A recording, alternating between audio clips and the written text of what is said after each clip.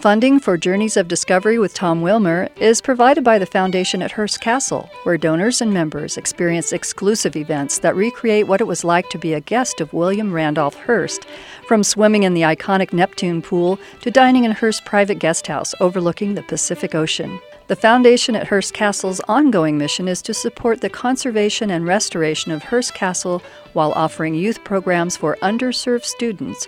Discover how you can become a member by going to foundation@hearstcastle.com and learn how you can support this unique and invaluable mission.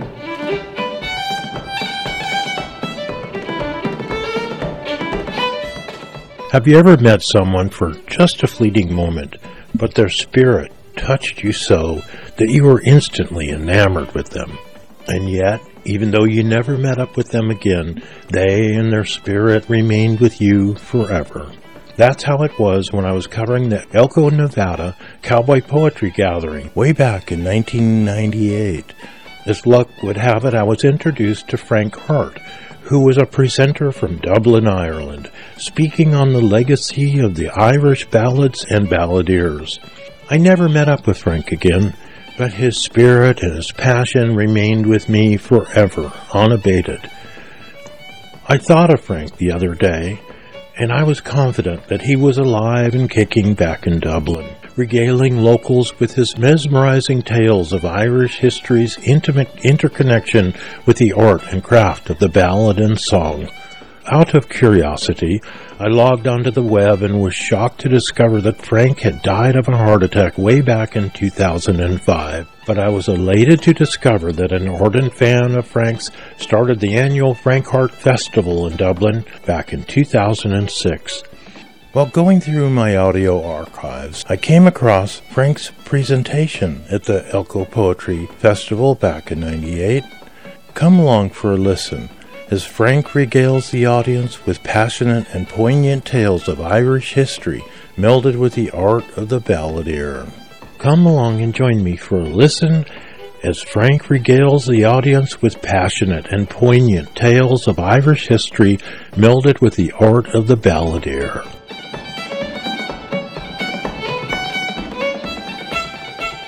Well, I've come to learn that scheduling an Irish performer at 9 in the morning is a cruel joke.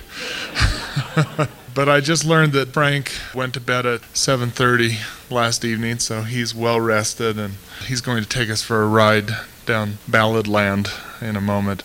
Frank is a great treasure in Ireland.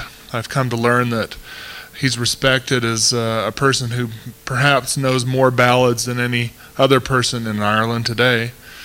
He's not only has them in his memory, but he keeps an incredible archive of ballads, and he's well respected for that. He's not only a ballad singer, but an architect. I had the opportunity last spring to go through the National Stud Museum in Kildare, which he designed, a beautiful museum to the racehorse. So I know Frank's architectural work to be of incredible quality as well. Let me introduce to you Frank Hart.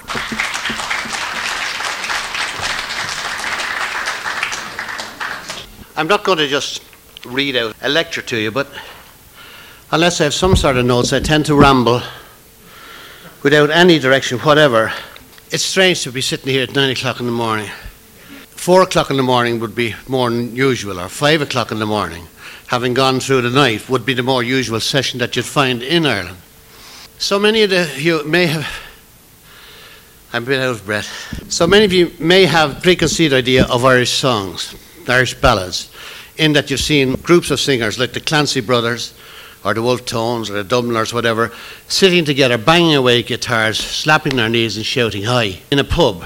Whereas the actual song itself is more an expression of the Irish people. I'll try and stick to some sort of sequence, which I have worked out on a talk, rather than ramble away. If I ramble away, I'll come back to it again.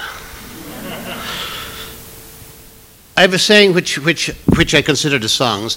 I say, those in power write to history, and those who suffer write to songs. And I think that sums up so much of our songs back home.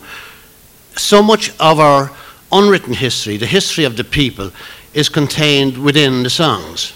My introduction to a songs came from a tinker I heard at the fair in Boyle in County Roscommon. I was a Dublin man, a boy, 14 I suppose, 12, 14 years of age, and I went with neighbours to a fair. And a fair in those days, a small town, was taken over by animals, and people lined up sheep and goats and horses and pigs and cattle and calves, lined them up along the street and sold them. And in the process other things were sold as well. Hay was sold and merchandise was sold. And above all this noise of the fair, I heard a tinker singing a song. It was a song called The Valley of Knockanure, and it told about the Black and Tan War during the course of Irish freedom in Kerry. In that song it told of the death of two men, Pádraig Dalton and Pádraig Walsh, three actually, in a valley in Kerry, in the Valley of Knockanure. And it was the first time I'd heard a song that was ours and nobody else's. It was a song that told a story which wasn't fictional. It wasn't a fictitious story. It wasn't about Moon and June. It wasn't about love and dove. It wasn't created for any commercial purpose. It was created out of the expression of the people. And it told of the death of those three men in Kerry. One great line, and it went, "And the banshee cried when Dalton died in the Valley of Knockanure." It's a line I always loved. Some songs you sing, some songs you'll go through 5 verses just to sing one line that you like. You know, and that line was sufficient to learn that song for.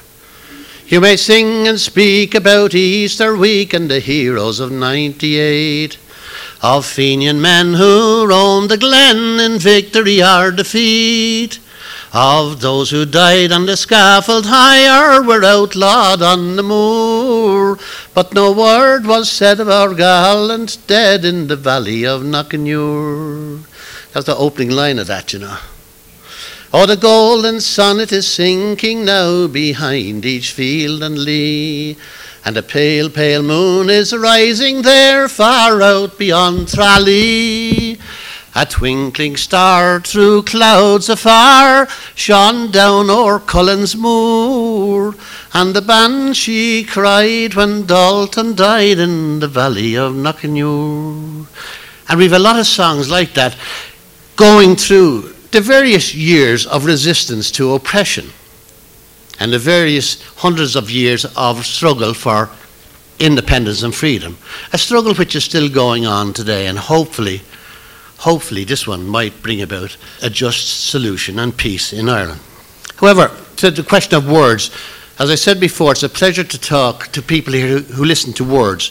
Back home, the emphasis on music rather than on the words. We have a playwright at home, you might have heard of him, his name is Brian Friel, Dancing at Lunasa, but it was very popular in America. He says, it's not the literal past, the facts of history that shape us, but the images of the past embodied in language. And that's what the songs are. The images of the past embodied in language. And Seamus Heaney says, poetry of any substance is always deeper than its declared meaning. And the declared meaning, if ever this was true, it's true of the ballad.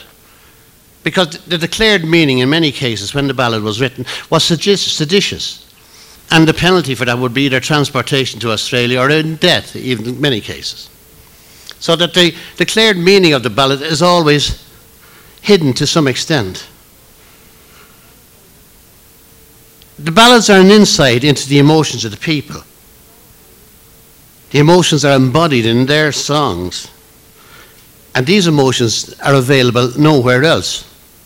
We are a product of these emotions of those who went before us.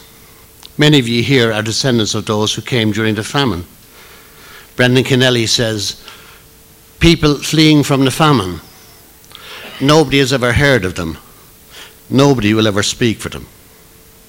Well, I believe that we that sing the ballads speak for them in their own words.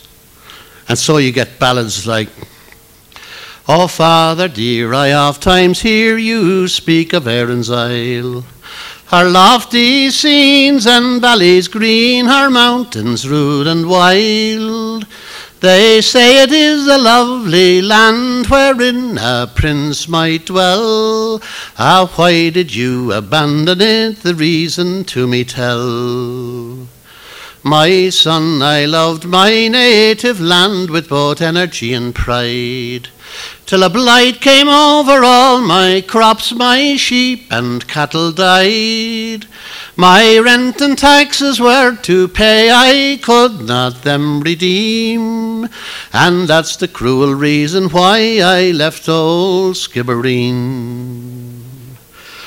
Well do I remember that bleak December day, when the landlord and the sheriff came to drive our flocks away. They set my thatch on fire with their wicked yellow spleen, and that's another reason why I left old Skibbereen. Your mother, to God rest her soul, fell on the snowy ground. She fainted in her anguish, seeing the desolation round. She never rose, but passed away from life to mortal dream, and we buried her in a quiet spot not far from Skibbereen. And you were only 2 years old, and feeble was your frame. I could not leave you with my friends, for you bore your father's name. So I wrapped you in my coat of maure in the dead of night unseen. I heaved a sigh and said goodbye to dear old Skibbereen. Oh, Father dear, the day will come when in answer to the call, each Irishman with meaning stern will rally one and all. I will be the man to lead the van beneath the flag of green, and loud and high we'll raise the cry, revenge for Skibbereen. And that song is of the period when many of your ancestors would have left Ireland because of the great hunger, as the famine in Ireland is called, in 1847. John Mitchell, the young Irelander, political leader, said, God created the potato blight, but it was the English government that created the famine. And there's other songs too written on that, which even describe more so the horror of the hunger. And the workhouse. The workhouse was the ultimate. When all hope was abandoned, you went to the workhouse. Cholera was rampant, so many people that went into the workhouse never emerged from it. When they went to the workhouse, husbands and wives were separated, children were separated from parents. There was 3 categories. Mad pictures of women and men walk my way, and it's haunted I am in the clear light of day. By the Nore of Kilkenny I sat down and I cried for the ghost of a nation that walked by my side. O'er the wide falling meadows of fair Slievenamon, the field mouse is master, the tenant is gone. By the walls of Clonmala I sat down and cried, for the living and dead walked as bridegroom and bride. Who emptied the village of Carrigaleen, who laid out the body of fair Skibbereen. By the stones of Cork Harbour I sat down and cried, for the vessel of darkness lay close alongside. Farewell Castle Comer at Keel and the Nore, farewell Carrigarlahan and the Blackwater shore. To America, which holds what you never could give, we owe life and death, it's our payment to live. And so many of them at that time then took the ships to America. The coffin ships, as they were often called, because so many died on them. The ships were unseaworthy in a lot of cases, and they had to bring their own food with them. Many of them starved on the way. And there's some terrible statistics of losses on these unseaworthy ships. They often say in Ireland that you could have walked dry-footed over the bodies of those who died on the voyage to America. There were so many of them died. The accounts of the famine are harrowing. There was a Captain Wynne of the Board of Works in County Clare.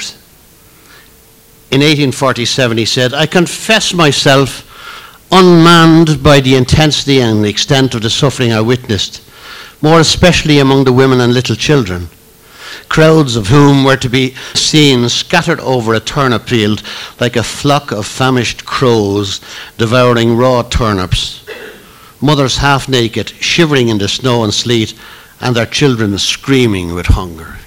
Frightening sight, Starvation was widespread. However, little was done to relieve it, as it was seen in England as God's punishment on the indolent Irish. And Charles Trevelyan, the Assistant Secretary of the Treasury, said, "The great evil with which we have to contend is not the physical evil of the famine, but the moral evil of the selfish, perverse, and turbulent character of the people. Such naturally lazy people would never resort to honest industry if they were ever provided with a free handout of food at the government's expense." And these were the people who were looking after the Irish people. The poorhouse was the last resort for those starving there. They separated the men, the women, and the children from each other, and the majority of those who went to the workhouse never came out again, but died from fever. And the songs are in large measure those of an oppressed people, and in many cases a response to political or social injustice.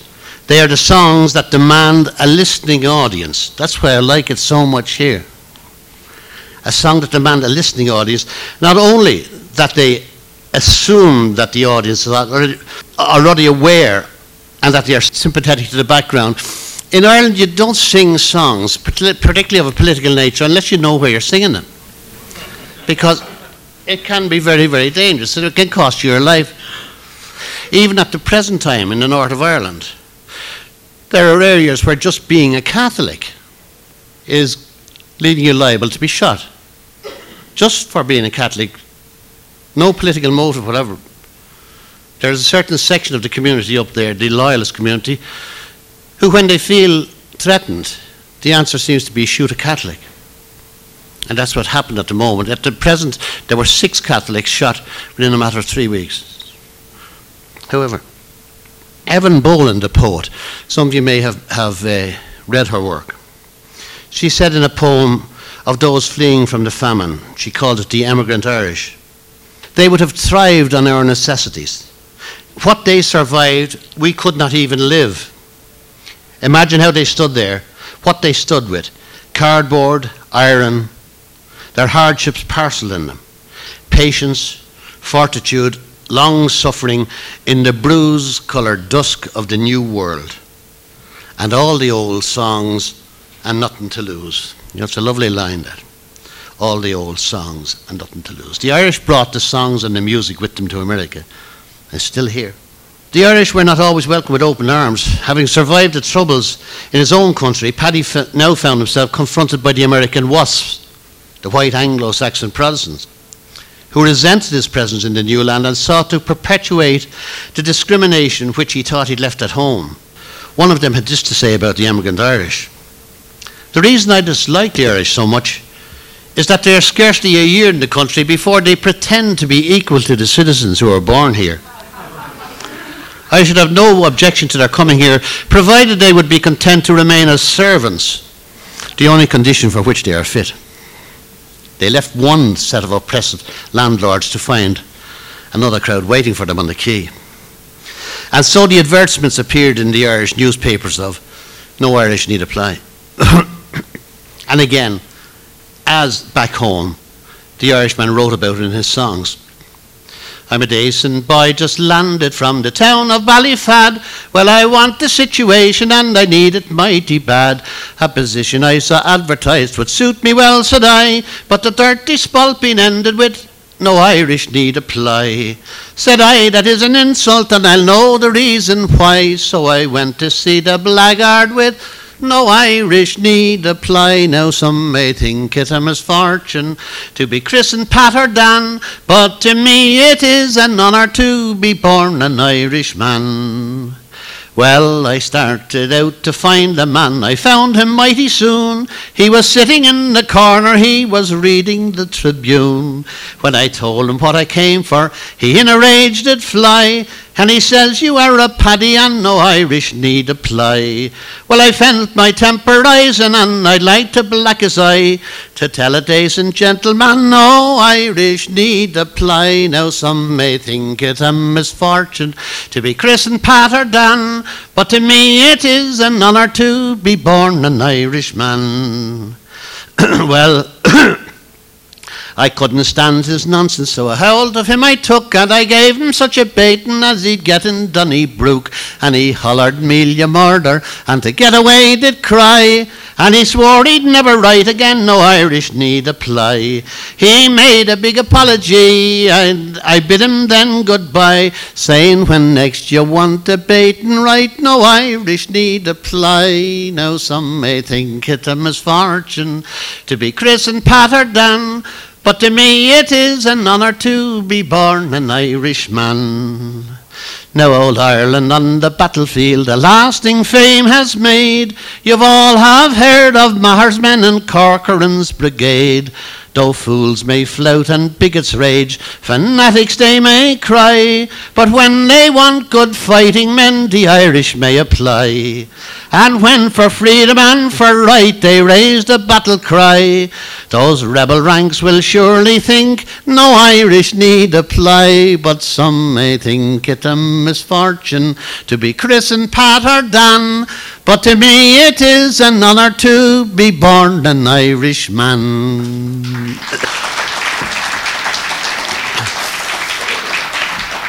We've been doing a lot of singing this week, and I'm quite hoarse. The following note was appended to the sheet music. It says, wanted a smart, active girl to do general housework of a large family, one who can cook, clean plate, and get up linen preferred. NB, no Irish need apply. And that was in the London Times newspaper in 1862. So it wasn't just in America, it was in English also.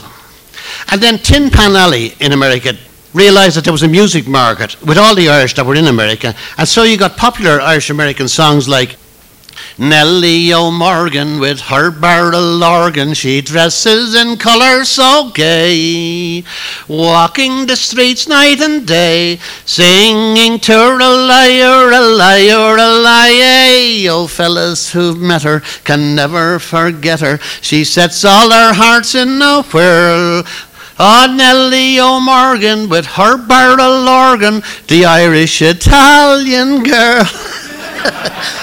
And then you got all these crazy songs, you know, about Green Ireland and the Shamrocks, and particularly the Irish mothers who loved and died, and tears. There was tears all over the place.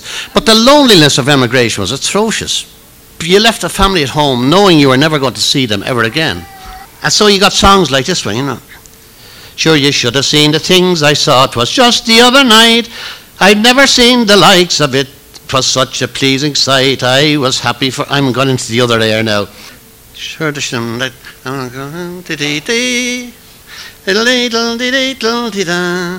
oh, you should have seen the things I saw. 'Twas just the other night. I've never seen the likes of it. 'Twas such a pleasing sight. I was happy for a moment, but now I'm feeling blue. For what I saw, I'll see. I'm into the other air. I'll start with the chorus and then it'll come back to me. Sure, the Shamrocks were growing on Broadway. Every girl was an Irish colleen. And the town of New York was the county of Cork. All the buildings were painted green. Sure, the Hudson looked just like the Shannon. Oh, how good and how real it did seem. I could hear mother singing, the sweet Shandon bells ringing. It was only an Irishman's dream. Sure, you never miss familiar seams until you've been away. You will never know what homeland means till you're away to stay. And you welcome each reminder of the places you still miss. I'd give the world to dream again another dream like this. Sure, the shamrocks were growing on Broadway. Every girl was an Irish colleen, and the town of New York was the county of Cork. All the buildings were painted green. Sure, the Hudson looked just like the Shannon. Oh, how good and how real it did seem. I could hear mother singing, the sweet Shandon bells ringing. 'Twas only an Irishman's dream. So you had all those old sentimental songs, and Irishmen crying in their beer. But it was a terrible sadness. It was a terrible loneliness. In my father's family, there was 13 children. 9 of them emigrated to America. My father had a brother he never saw. He was gone before he ever was old enough to know him. And they never came back. I've sung those few songs of the famine because this year, in fact last year, just the year gone by, we're remembering what happened in our country 150 years ago. The centenary of that terrible evil, it passed almost unnoticed. In 1947, it passed almost unnoticed in Ireland. However, last year, we commemorated those who survived the famine. We remember those who didn't survive the famine. In 1947, we never spoke about the famine. Maybe we weren't confident enough as a young nation. Maybe we were too unsure of ourselves to speak out about the injustice that was done to us as a people by England, our neighbour. Anyway, on another tack, one thing driving out here with Hal from Salt Lake City, you drive across a desert. He said, you see that mountain over there? That's 100 miles away. You could never see anything like that in Ireland. The furthest you could see is about 5 or 6 miles down the road. It's just the nature of the country. The scale, anyway. If you drive more than about 3 hours in Ireland, you'll end up in the sea. The largest plain, the largest flat area we have in Ireland is the Curragh of Kildare, and it would fit into one of the fields nearly I saw out there just outside the town. The scale of the country. However, the songs cover all aspects of Irish life, and I believe that they, in many cases, are the unwritten history of our people. They deal with things that were important to them. Those who don't know Ireland find it hard to imagine the scale of the country. It's a country where a neighbour can be somebody living 4 miles away, and where every little field has its own name. You look here at the vast expanses. Every field in Ireland, when you fly over it, somebody in a plane, you see all these small fields. Every one of those fields has a name. Gortnagoppel, Gortnashian. If you're talking to a farmer, he'll tell you the name of which field he's going to. He's never going to talk about the 30,000 acres down the road. A farm in Ireland, on average, would be something in the region of 30 to 40 acres. That would be a reasonable farm. My father's people, with 13 of them, lived on 10 acres. At the whim of a landlord. My grandfather was evicted twice. And there's a poet, Patrick Kavanagh. Most of you are into poetry here, but Patrick Kavanagh, some of you will know of W.B. Yeats, who was the big international poet. And a magnificent poet, his love poems, Had I the Embroidered Cloths of Heaven. His great love for Maud Gonne MacBride, all catalogued in his poetry. But a man said to me some time ago, Yeats never drank from the well of the people. And I don't think he did. Yeats was of the ascendancy. But there's a poet called Patrick Kavanagh you should read if you want to know about the poetry of the people. Patrick Kavanagh, in a poem of his called The Epic, it's about a row over a small field, a useless field, but it caused a row between two families. He says, I have lived in important places, times when great events were decided, who owned that half rood of rock and no man's land, surrounded by our pitchforked armed claims. I heard the Duffy shouting, damn your soul, and old McCabe, stripped to the waist, stepped that plot defying blue cast steel. Here's the march along those iron stones. That was the year of the Munich bother. which was most important. I inclined to lose my faith in Ballyrush and Gurchin, till Homer's ghost came whispering to my mind. He said, I made the Iliad from such a local row. Gods make their own importance.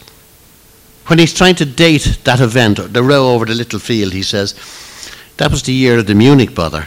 The whole beginning of the Second World War paled into insignificance over the row in the field, That was the year of that little row over in Munich, with Hitler.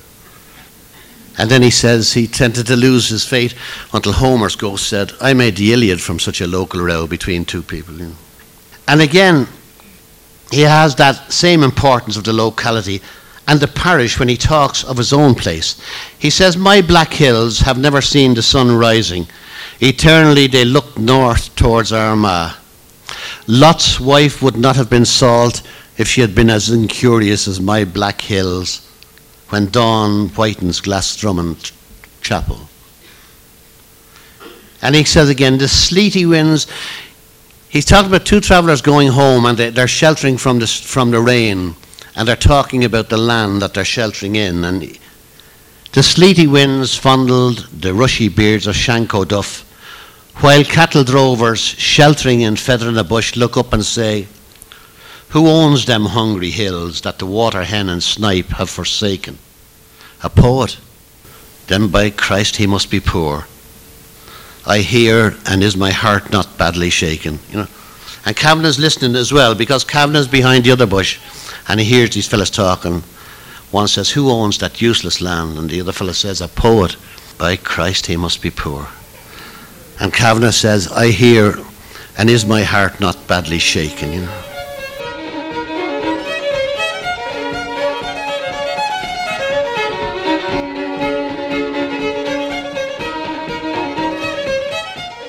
Funding for Journeys of Discovery with Tom Wilmer is provided by the Foundation at Hearst Castle, where donors and members experience exclusive events that recreate what it was like to be a guest of William Randolph Hearst, from swimming in the iconic Neptune pool to dining in Hearst's private guest house overlooking the Pacific Ocean. The Foundation at Hearst Castle's ongoing mission is to support the conservation and restoration of Hearst Castle while offering youth programs for underserved students, preserving the past and inspiring future generations of dreamers.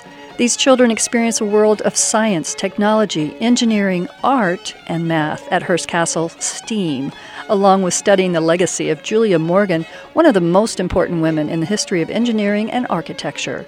The Foundation at Hearst Castle not only changes the lives of children, but also provides lifetime memories and unrivaled experiences for our generous donors and members. Discover how you can become a member by going to foundation@hearstcastle.com and learn how you can support this unique and invaluable mission.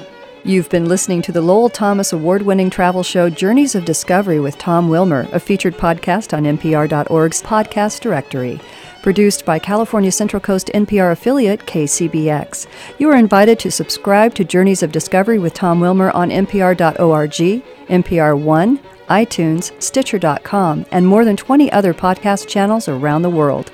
To learn more about Tom Wilmer's journeys around America and the world, log on to thomaswilmer.com. This is Roseanne Cash, and I'm sitting here with Tom Wilmer. Please support your local NPR station. I listen to WNYC in New York. In fact, NPR is all I listen to. If I didn't have NPR, I would feel like my lifeline to the world has been cut. So, yes, please support your local NPR station.